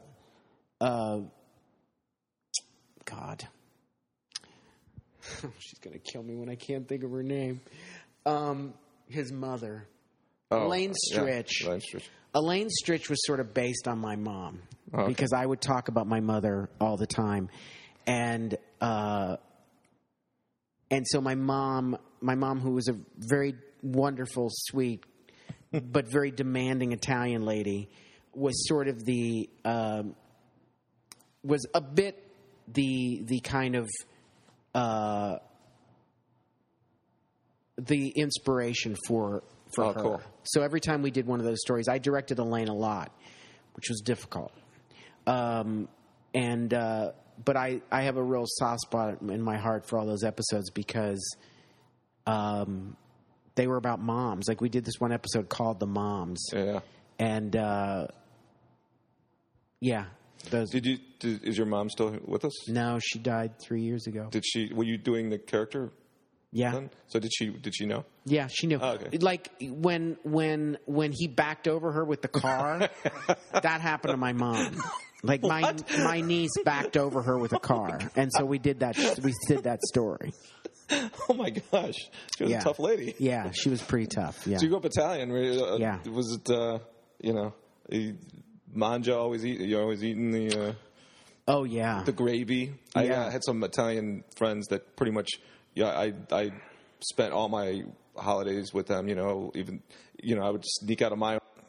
Just stop. We're at 90 minutes. Okay, we should wrap. So you've now got your new project. Are we rolling again? Yeah. Okay. Yeah. You've now got your new project. How much can you talk about it? Or Sure. Oh, great. So it's this. You want to just go ahead if you want. It's called Super Fun Night, and it's not something that I've written. I directed it. But it's with Rebel Wilson, and she, if you don't know who Rebel is, you will soon, and she was one of the things that people know her a lot for. She was in Bridesmaids. She was the blonde roommate of Kristen Wiig from Australia, and she did a pilot. She did this pilot called Super Fun Night for CBS last pilot season, and it was a multi-camera with an audience. And but ABC and CBS were in a bidding war over it. And CBS did the pilot, bought the pilot, shot the pilot, and then, as often happens, decided not to pick it up for the fall season. So in kind of a rare move, ABC said, we really want it, because it's hard to get stuff away from a network. When a network passes on something for whatever reason, they're very reluctant to give it to somebody else, because if they give it to you and then you turn it into a hit, then they kind of look bad. Right. But Scrubs is that way, right? Yeah. Well, I also think Third Rock from the Sun was also a show that was not initially developed for NBC. Oh. But anyway, so they got this pilot and set it up at ABC, and here at my studio at Warner Brothers, my development team just kind of came to me and said, would you want to sit down with Rebel and talk to her about it? Did you know who she was at that time? Oh, I knew who she was, yeah, but I didn't know her at all. And so I did, and we seemed to kind of, mesh pretty well. And I came on board initially just as the executive producer, and then we were looking for a director, and I was like, well, I'd like to direct it. And then initially that was kind of a bit of an uphill battle, because the other thing is it's one thing to direct an episode of a TV show. It's another thing to direct the pilot. The pilot is like and rightly so, networks don't necessarily want to hand over a pilot to you, because you're kind of naming it and you're kind of putting your stamp on it. And if you haven't done that very much, they're not very excited to let you do that necessarily. So it's kind of a catch-22 of like, you can't generally direct a pilot unless you've already directed a pilot, which catches you in kind of a weird spot. But also it's one of those rare instances, I don't know, it's the case with drama, I don't know if it is with comedy, where if you direct a pilot, you get paid every episode after that, no matter what. Is that you get what you get is, if you become an executive producer on it and you've directed the pilot, you kind of get a chunk of what the value of the pilot is over time in success. If the show winds up being on the air for 5 years or something like that, then because I know that's how they get like larger directors for, say, like those shows on FX or whatever, like just because they'll do the pilot and then. Yeah. Like Jimmy Burrows, like if you want Jimmy Burrows to direct your pilot, you give him a piece of the show. Yeah. Business. Yeah. So you directed the pilot. You've just finished. You said you're working on it. Did you wrap it or? We have we locked the picture again today, which means that now it will. We're still doing little things to it that we can do, little visual effects and stuff like that. But for all intents and purposes, it's locked. We're in the process of scoring it right now for music. And then it goes to the network, and they do their testing process with it. And then, they decide whether or not they're going to pick it up. Is this a score that, like, is going to be, like, how much changes usually from that moment till it actually becomes, say they pick it up? Like there could be actors that are different, right? And there could be music, because you said something about the score, but doesn't it change once they pick it up? Doesn't it become they start, okay, now let's go back to the pilot? And I don't know if I'm speaking correctly here, but my thinking of it is that a pilot gets bought by the network. They're like, okay, we're going to go with it, but they go back to it and kind of, now let's change a couple things, and fuck with it a little bit more. Is that the case, or is it? They certainly can. I don't think that's the general rule. I mean, generally, if you get them, the network sort of has to. Like in this process, because that pilot, is that the same pilot that's going to be seen by everybody? Yes. Oh, it is. Okay. Unless we decide not to show it or reshoot it or whatever. But like right now, ABC is very happy with it. That obviously could change. But in other words, when we score it right now, like we're not going to hand it in until the end of March. When we score it, we will show it to ABC, and they will give us notes and say, we like this, or could you put more music in here, or could you do this, or you know what I mean? Like they have their input, so that you're not handing them anything that they haven't seen before, they haven't been able to comment on. So there really ultimately isn't too much of a reason for them to say, well, now we're going to go in and change this other thing that we want to change. When you were at 30 Rock, what was the notes process like? Was it, were they leave you alone pretty much towards the end, because we got our share of notes. We didn't ever get notes that, like, I don't remember them ever saying to us, this episode just doesn't work and you need to throw it out, which I've been on other shows where that's happened. They'd have things of like saying, can you give us a little bit more Jack here? Are we tracking Liz's, are we tracking Liz enough through this part of the story or whatever? So now that you're starting this new show, is it one of those things where they're going to be a little bit more note heavy early with you trying to tweak the show? Like if it gets picked up, is that something you're looking forward to? Do you like dealing with notes and people, or? I like, I think. Do you feel they help? I think that, I will say this, I think the development team at Warner Brothers, these particular ladies that I work with are really some of the best people that I've worked with.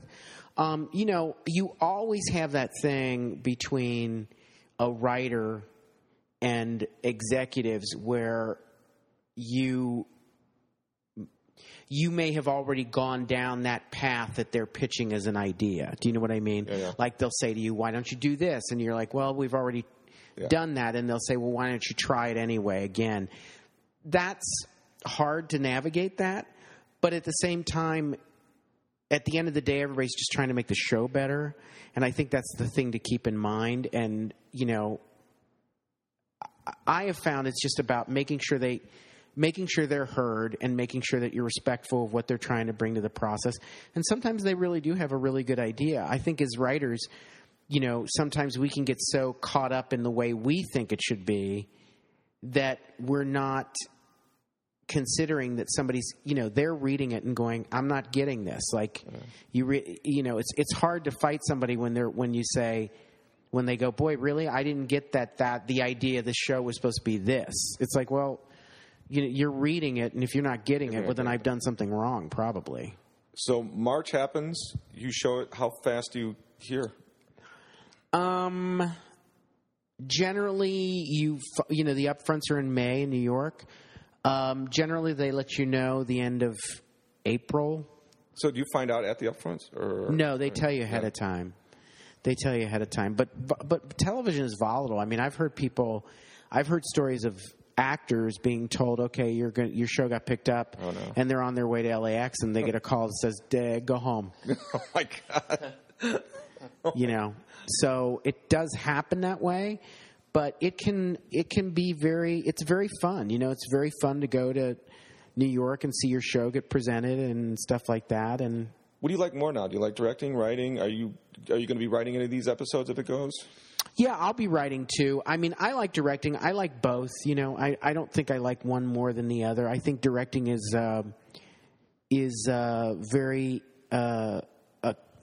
I will say I feel like I know a lot less about directing than I know about writing, and so therefore it's more exciting to me because I'm learning it more as I go. And I just like learning about cameras and stuff like that. And it's like stupid shit. Like I'll watch a commercial and think, oh, I know how they did that. You know what I mean? Whereas before I would always think, how'd they get that shot? And it's like, you just start using equipment and you're like, oh, that's the way that works. You know what I mean? So are you interested at all in doing your own movies, or is it always television for you, or do you think? No, I'd love to do a movie. My friend Vali Chandrasekaran, who's a really great writer from 30 Rock, has a really funny movie called Meth Kings that we're working on right now. Oh, that's awesome. That's that we shot a short pilot, almost like a pilot presentation of a movie. Oh, that's awesome. It's only like 15 minutes long, but we shot it, and my friend Matt Clark, who's my DP at 30 Rock, got us all this free equipment. Thank you, Matt. Thank you, Panavision. That's how Sling Blade happened. That's how a lot of things happen. Yeah. So we're doing stuff like that, and yeah, there's other things. That's great. And so, anything else on the horizon? There's a bunch of stuff here that I'm trying to work on. I have a very cool project that I really like a lot that I wrote with my friend John Hoffman called The New Neighbors. We wrote it before The Neighbors came out, so we had to change the name. And we're doing it with the Henson Company. All right. And basically, it's a very sort of cool project that we're working on that we thought we sort of had set up at NBC, but then it just kind of didn't really work out for them. Oh. It'll work out somewhere else. Yeah. It's a logical point. Any questions you guys got? You want to ask John while he's still here? Anything about the Drew? Not Drew. My girlfriend wanted to say she loved the Green Zoo episode. Oh yeah. Yeah. With David Schwimmer. The Drew. What were you going for there? I was going to say, do you want to ask me about the show I didn't work on? Oh, that's all right. The Dana Carvey show? Dana Carvey show. The Dana Carvey show. Yeah.